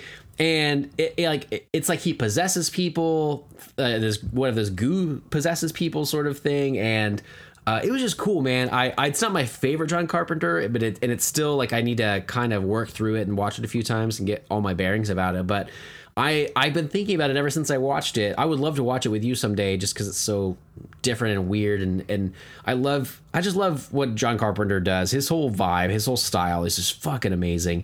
And it was cool, man. I'm really excited to rewatch it again. And it's on Shudder right now, as far as I remember, or no, still. So that's an easy way to check it out. But yeah, it's cool. Prince of Darkness, 1987, John Carpenter. I'm looking at the poster, and it doesn't even look familiar to me. Like I don't feel like I've ever heard of this movie. I feel like it's not as big as his other ones, right? I don't hear about it as much, but it's like a cult favorite. So, and you said it's this is a year after Big Trouble in Little China? Yeah, Big Trouble in Little China, this, and then They Live. Oh my God. So it's like sandwiched in between two bigger movies. Yeah, right. Wild. And it's like, but we haven't heard of this one. It's so weird. Like, I feel like I was really missing out as like a cinephile and like a big John Carpenter fan. A Carpenter file? I feel like there's probably a real tool called a Carpenter file. But I think that's Probably, what I am. yeah. Mm-hmm. That's when you have to like sand down the 2x4s Exactly. or whatever. You carpent. You live on carpet. I don't know what's happening anymore. They also call this. He has like an unofficial apocalypse trilogy, starting with The Thing, and then he has another one called In the Mouth of Madness from 1994 with Sam Neill in it. I've also only briefly heard of that one, and it's also on Shudder, and I want to watch it as well. I'm not as huge of a fan of Carpenter stuff like in the 90s and on, or at least that I know of. I'm mostly a fan of his like 80s work or like late 70s, 80s work. And he has some like, I saw the other day, by the way, I really want to see Jordan Peele's new movie Nope, and someone had mentioned Get Out, Us, and Nope as a trilogy, like a director's first 3 movies. Like, has any director had such, especially a horror director, had such a good run? And Jordan Peele responded to that person, and he was like, I will not allow anybody to besmirch the name of John Carpenter in front of me. And I'm like, yeah, John Carpenter's run, Assault on Precinct 13, I watched recently, it was pretty badass. Halloween, The Fog, Escape from New York, The Thing, Christine, Starman, Big Trouble in Little China, Prince of Darkness, They Live, all in a row from like 78, 76 to like the 80s. That run of movies, they're not all amazing, but some of them are fucking horror classics. They are some of the best work of that era. And he had some amazing fucking properties in that time. It's just crazy. Did he score everything that he worked on? Like, did he do that for Big Trouble in Little China? I think for like everything. Yeah, I don't know. I don't remember his music. Yeah, John Carpenter and Alan Howarth, who I think he works with a lot. I think he's done some of the Halloween stuff with him as well. Like, I think he primarily performs the triangle. Oh, okay, that makes sense. Try as Carpenter might, he's just like, I can't get the tone right. I just can't do it. He can't. He mostly with synthesizers, you know, so it's harder for him. He's like, I'm going to be over here playing Tecmo Super Bowl. Oh my God. You go ahead and record that triangle. How could you not? And yeah, that's crazy because he did, you said 86 was Big Trouble. Yep. And then this movie, Prince of Darkness, 87. And then 88 was They Live. Yep. So, and how does he have the time to like do a full-fledged like movie each year like that? It's wild. And like he's busy. Yeah, to have to like he's a writer, he's like a producer, a director, he does the music, like that's a lot of fucking stuff to do. That's crazy. Something's going on. Something's going on with this man. He's a god. So that's okay. He's truly the Prince of Darkness. Yeah. Oh, he's like, it's all I ever wanted to be. And fallen from the heavens was John Carpenter. Same initials as Jesus Christ, even. I do have to say as well, though, I stopped myself at the end of the 80s because They Live. He took a 4-year break after that year. He did like 3 in a row, right at the end, you know, and then he took a break.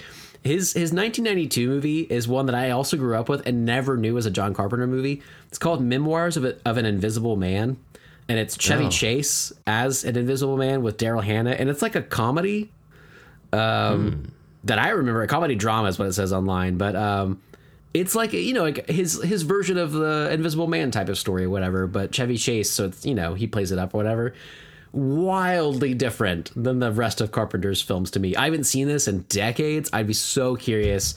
After all these movies so many of these movies at least were on Shudder, I ended up watching Assault from Precinct 13. I'm in the middle of his Dark Star, which is like a movie that was like 1974, co-written by the guy who ended up writing Alien and did effects on Star Wars, and some of the influences from Dark Star on both of those movies is fucking wild, and I'm in the middle of that one. It's kind of cheesier because it's really, really low budget, but the stuff that he was involved in, I don't know, it's just crazy, his filmography and stuff, so I've been trying to go back through it. Yeah, I remember hearing about this Dark Star. I think it was on one of those Shudder documentary series. It might have been, yeah. And I was like, man, that sounds kind of cool. It's like is it like space vampires or something? It's, I haven't gotten that far into it, but yeah, I think they're like it's kind of like they're on a spaceship. There's like 3 guys or something like that. They're going through space doing whatever kind of jobs. It's kind of like an alien thing. Like they seem like, you know, blue collar worker sort of things. And I'm not sure what they end up actually meeting because I haven't gotten anywhere, but it's just weird. Like the effects, the ship design, some of the things. There's like a scene in this where like all of a sudden one dude, you just see a hand on a table, and then a dude does that like knife trick, go between the fingers, and I'm like, oh, this is Dan O'Bannon is the guy that ended up writing Alien. I'm like, oh, they just like stole things from their own old movie, like their own old student film, and then put them into these amazing movies, you know. So that's what it was. It was the making of Alien. Yeah, there you go. That's where it mentioned it. Yeah. So they wrote this as like, it's kind of like a comedy almost, the way they play it out. It's like a weird thing, and being a few years, like 3 years before Star Wars, and like 4 years, I guess, before Alien. I think it came in like 79. So it was like so weird to see it. Like there's been so many things in Dark Star that I've been floored by, that they are like, it was influential on movies that I just never knew, you know? Mm-hmm. So yeah. Interesting. It's pretty cool. Wow. And I've been trying to go through, like, I've wanted for a while, either on the podcast with you, is like we did like Marvel movies, like the MCU. Like I've wanted to like pick a filmmaker that we really like and go through everything in a row.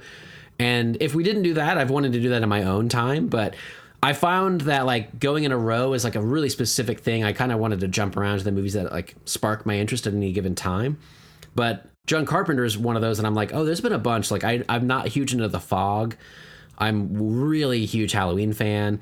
I loved Christine growing up. That's like the car one. It's the Stephen King movie where like it's like a killer car. I loved that movie growing up. I think that one would be really cool. Starman is like a really dramatic alien movie with Jeff Bridges in it. That's like I grew up on as well. That's really fucking cool, but completely different than a lot of his other stuff. And so there's so many things in his filmography that I really want to check out. And like I'm like, yeah, I'm getting through them, you know. Mm-hmm. So I guess on like the director series, we can just start with like, you know, Zack Snyder, go through all of that shit. We'll just like go back through, you know, we could jump around, but we definitely have to hit up that Snyder cut yet again. A couple times. I think we should bookend, start it out that way and then end it that way as well, right? Yeah. And then like, thirdly, we just have like an episode, you know, the various episodes we record, we have the Snyder cut playing. Oh, that's like, a good idea. In the background. Yeah, because it'll last as long as we could ever talk about all of those Absolutely. movies. Yeah, that's smart. Yeah, that's smart. Yep, there's slow motion in this one. Again, looks great. Don't know what the story is. Don't know what this character is. Okay. The Flash has lightning. Okay. Well, at least he's Flash cool. is problematic. Uh-oh. Man, what a train wreck that is. For how bad the DCEU has been overall, with like maybe some high, you know, not high points, maybe some good points here and there, and I get there's like a lot of fans out there for it, but I really liked the Snyder Cut, actually, way better than the original Justice League, you know, and that was interesting for me to admit. But yeah, at the same time, he's made some weird choices, and just not really sure about all of it. Well, now it's to the point where whenever you say, hey, remember that cut of the Justice League that involved that problematic person? It's like you could go either way at this point. Oh, yeah, that's smart. Yeah. That's the benefit of the DCEU, people. Okay? People out there saying that Warner Brothers doesn't have their shit together. Please. Guy Fieri's going to get that shit into shape. You don't even know. Flavor Town's coming to DC. I was going to say, the three pillars of the DC universe, which is Metropolis, Gotham, Flavor Town. Oh my God. That actually, they're so lost, it might help them. That's the thing. It's like, that's what I was trying. My point, I kind of lost in the thread before, was that the DCEU was never that great. But man, what a fucking train wreck it has become. Wild. Like, it has just gotten worse and worse. And then it's like, oh, the Suicide Squad. Okay. And then it's like, oh, we're back to this again, though. And it's just like, exactly. Man. Yeah, just ever so briefly did they they have it back there. What a wild ride. In the third Wonder Woman movie, she's going to show up. She's going to have like spiky blonde hair, sunglasses on the back of her head. She's just eating onion rings all the time. No explanation. She's like, they look like my lasso. It's like, well, I mean, I suppose. You get a spiral cut on those. But yeah. Man. Damn. Yeah. So anything else for you? I don't think so. I feel like I've talked about everything I could possibly talk about. No I've more talked bubbles? about pickles, bubbles. I've really kind of explored the entirety of pop culture at this point. What about bubble tea? You like bubble tea? You ever had it? I don't know. What is bubble tea? Bubble tea, I don't drink it. This is gonna be a great conversation. Oh, that's what it is. Bubble tea is like these little like popping bubbles at the bottom, Poppin' and you have it bubbles. really thick, like a milkshake, what I would call a milkshake straw. Oh yeah. And you get the okay, big yeah. bubbles. You ever had one of those, or know what it is? I have. I thought is that interchangeable with boba? Is that the same thing? Do we know? Yeah. Yeah. When you said that, well, when think you I have said this. that, a lot of the images, it did say boba, and I was like, oh yeah, maybe I'm wrong. It is boba.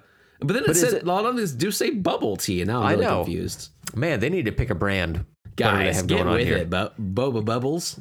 Man, if you don't have what looks like a milkshake with caviar floating at the bottom of it, It's just not for me, man. Yummy I like tapioca it. pearls. Yeah. yeah, That was a beautiful girl's name. perhaps the episode title. yeah. We'll see. Yeah. Man. Bubbles. But yeah, I like that. It's not too bad. I like the little poppy bubbles Yeah. for the boba tea. They squirt in your mouth. Oh yeah, What's the experience like for real? I've never had it. It's like the tapioca ones are kind of just like chewy or whatever, but then there are certain ones that it's like a thin membrane filled Right. with liquid of some sort, and it's just delightful. Sometimes my wife gets those, and I'm like, "Do you want your little caviar things?" She's like, "No, you can have it." I'm like, "Hell yeah, dude!" So I just like, Oh my God. I practically choked to death on these Of course. things, but it's exactly how I want to go. That's totally fine. You know? want to you want to start by bubbles, you want to get out by bubbles. That's right. Yeah. That's right. Death by bubbles is my perfect way to go. That actually, sounds good, man. yeah.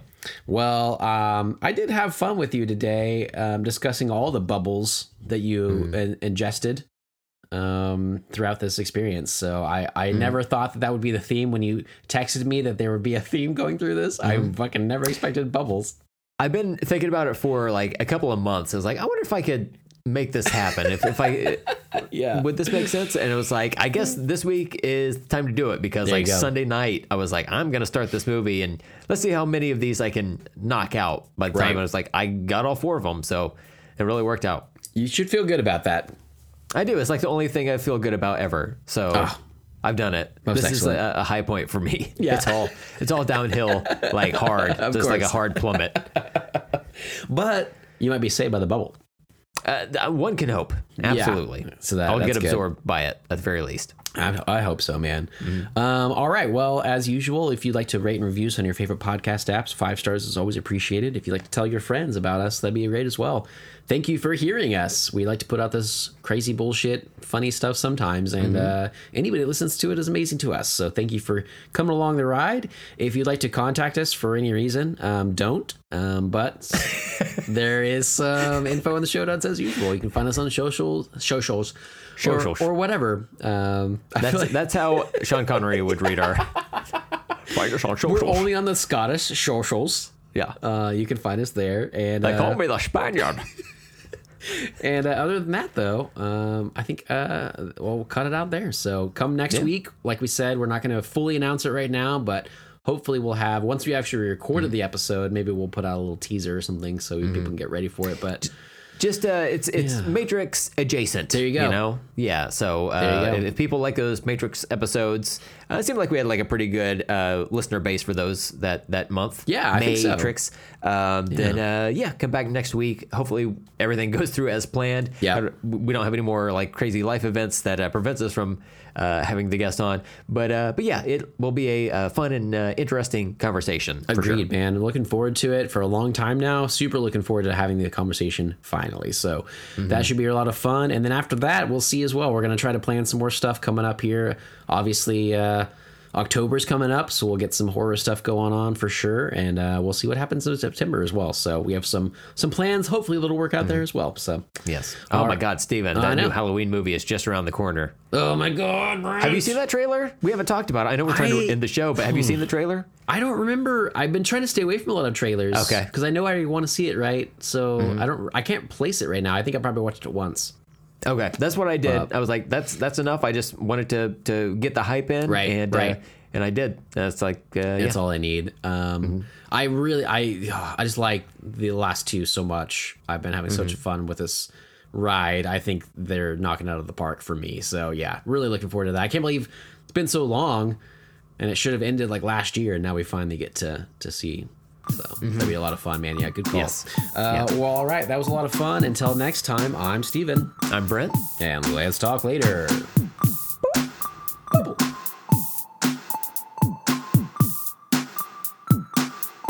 You know what's so distracting about not being able to see you like as a moving image is it's just like this is your like personality whenever I'm like talking or whatever. You're just like no. Yeah, I know the look of that is kind of like I'm not really liking what you're saying here. Yeah, I know. It's like he's not even looking at me, and then I find myself looking at my phone for like notes or whatever. I'm like, well, now I'm not looking at him, but I can't it messes up the feedback or whatever. But I hope that didn't come across too much outside of the 19 times I mentioned it on the podcast. Right. But yeah, it was a good episode, I think. Yeah, it's in the can.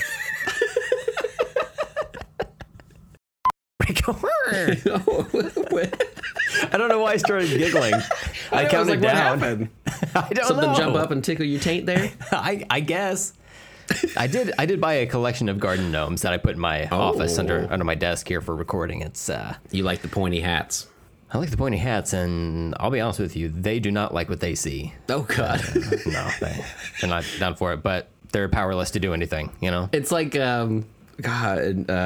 fucking Little Mermaid. I can't remember her name now. I keep thinking Ariel?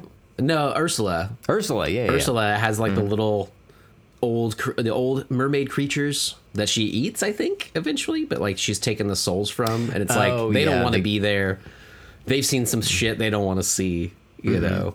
Yeah. That's how I imagine the garden gnomes for you. Those poor unfortunate souls. It's funny that you mention the Little Mermaid in the outtakes here, because we're recording this part first, but as people have already heard, I've actually mentioned the Little Mermaid. No fucking way. In a different context. Amazing. Altogether. And it's just like, wow, it's crazy that this is happening. Crazy. Can you believe it? I can't, because I didn't know that was coming, and now we have this outtake, and it's really fun for me, so. It's just like, the audience is just like, holy shit. Oh my God. The prophecy is true. And like Steven, to me, I'm like, this is crazy. And they're like, no, it's not that. I just listened to the episode. I heard them, and then you guys were talking about it. It's not even a big deal. Yeah, everything just happened in sequence like it was supposed to. It's just I don't like know why you totally guys are normal. yeah, it's just like, why? I'm going to stop listening to the show. Listen, I thought about striding, and I don't want to. Mm-hmm. I'd unsubscribe, but my grandchildren are away right now. Oh. Is your... I told you, Garden, to calm the fuck down. Wow, they make a really gross sound. Mm-hmm. Yeah. It's like a scream. That was... They were trying to get frisky. Oh, God. With each other, yeah. That's with anything to take away the pain, yeah. Well, I mean, you got to do what you got to do to get through the situation. Sometimes you got to go into a fugue state around my crotch, you know, and just hope for the I'm just best. going to leave that one. I'm just going to leave that one. But, Steven, I wanted to mention this. I was thinking about this recently, which are signatures, right? Like how you sign your name, and we use that for verification of identity. Like that's the most secure way for someone to like verify you. It's like, how do you know it's him? Well, he wrote his own name. It has to be true, you know? Like I'm in an industry where I have people sign a lot of documents and whatnot, and it's on a little like electronic signature pad, and even worse, people hate it. But it's just like you did the same thing when you signed for your driver's license. At least it's going to be consistent with that. So there you go. You know, it's a one-to-one type situation. But old people. Let's talk about old people and signatures. They, because I also have to sign documents for them as their custodian or whatever, and they see my signature and it's just like pure slop, but it is mine and it's consistent across the board with how I normally sign things, but it's not every single letter like they sign it. And sometimes you can't tell really what it says. Yeah. And it's like, good, I don't want you to read it. It's not for you, it's for me, you know? If somebody like were to forge a check and you could read my name in the signature line, telltale sign. Right. Wasn't me, you know? Yeah. As Shakespearean Shaggy once said, "'Twasn't me. "'Twasn't but I. I would listen to that song. Got me on the counter. "'Twasn't but I." It's the same kind of hit. It would really have been as good, I think. Yeah. Something Got me catchy with the about it. raven. "'Twasn't but I." She got me with a raven. But like, what about you? How do you feel about this? I've never seen your signature. Okay. What- I hide mine. Yeah, I don't allow anybody Yes. to see it. Yeah. I feel like you. I feel especially like younger people.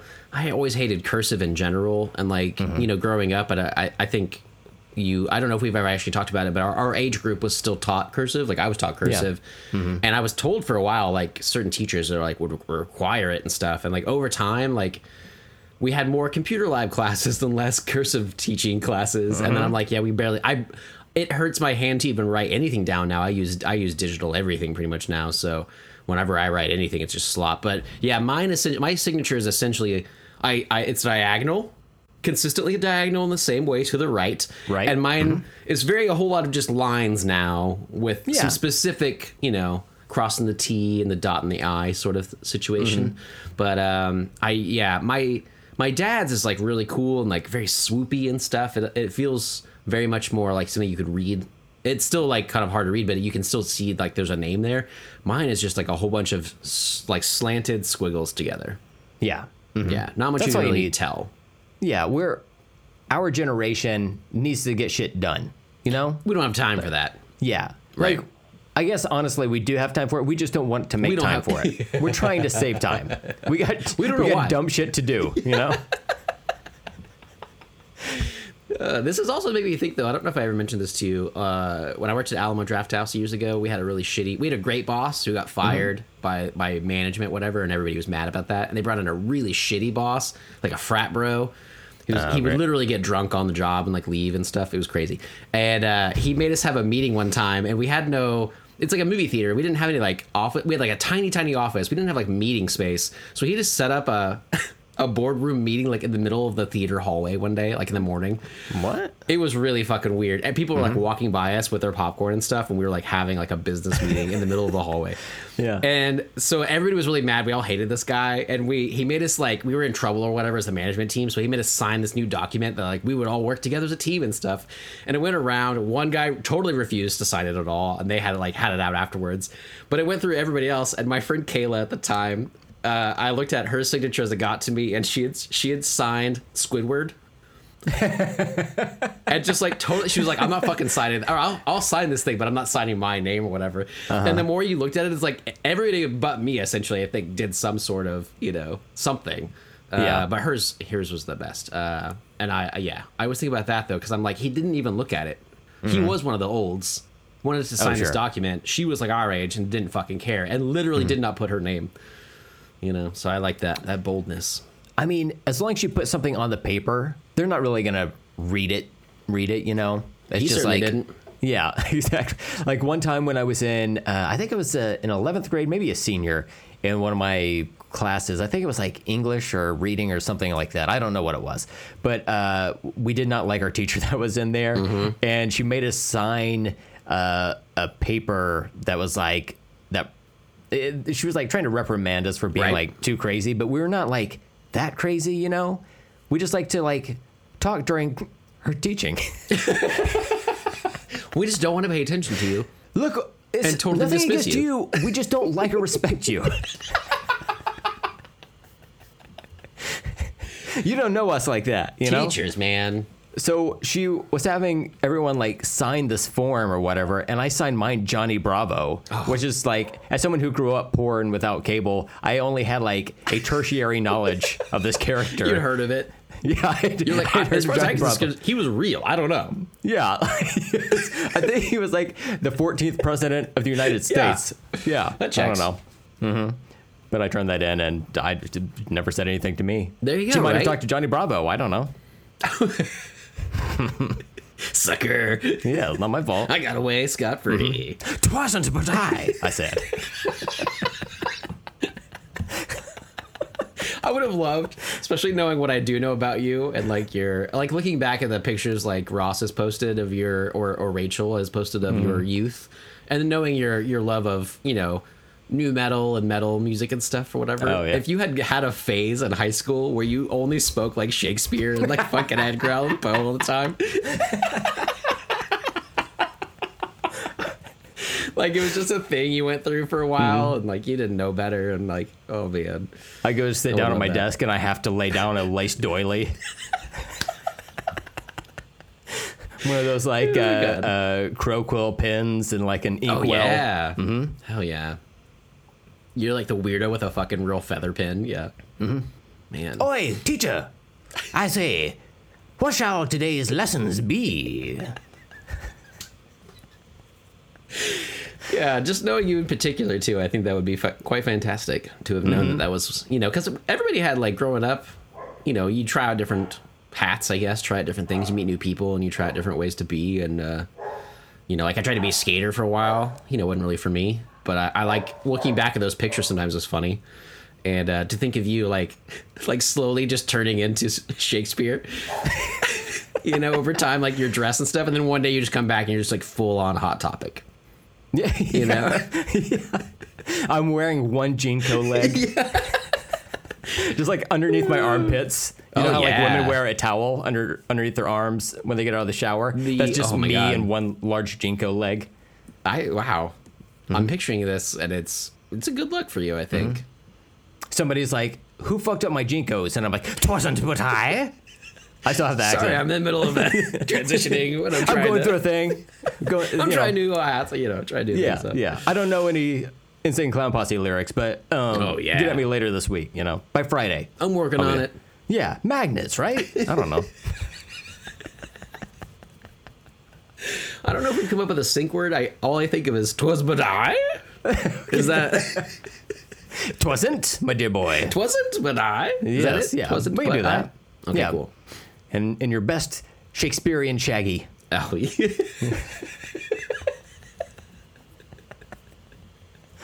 All right. Are you ready? Ready. All right. Twasn't but I on 3 to sync. 1, 2, 3. Twasn't but I. Oh. It wasn't me. Oh. Okay. I'm trying to think of more lyrics and simultaneously translate them into this thing. Can't do it. By the way, we're recording at a different time than we usually are. Yeah. I'm a little tired for some reason today. Weekend was maybe a little tough, but I'm sure people can fill in. It's great. It's just continue this joke in your own heads. People love it. Oh, Yeah. yeah. That's just Put good a stuff. heart in the floorboard. Twasn't but I. Wait, that's Edgar Allan Poe, isn't That's it? yeah, I've you- been fucking up this shit Well, so you bad keep crossing with the over Raven. with the two of them. Yeah, you said the Raven thing. But to Yep. in your defense, you weren't paying attention in high school. No, We've already I don't talked know. about. So, I barely pay attention now. and I don't know. It was Inola. Mm-hmm. I don't know what they taught you. Is that even a town? Right. LPAS.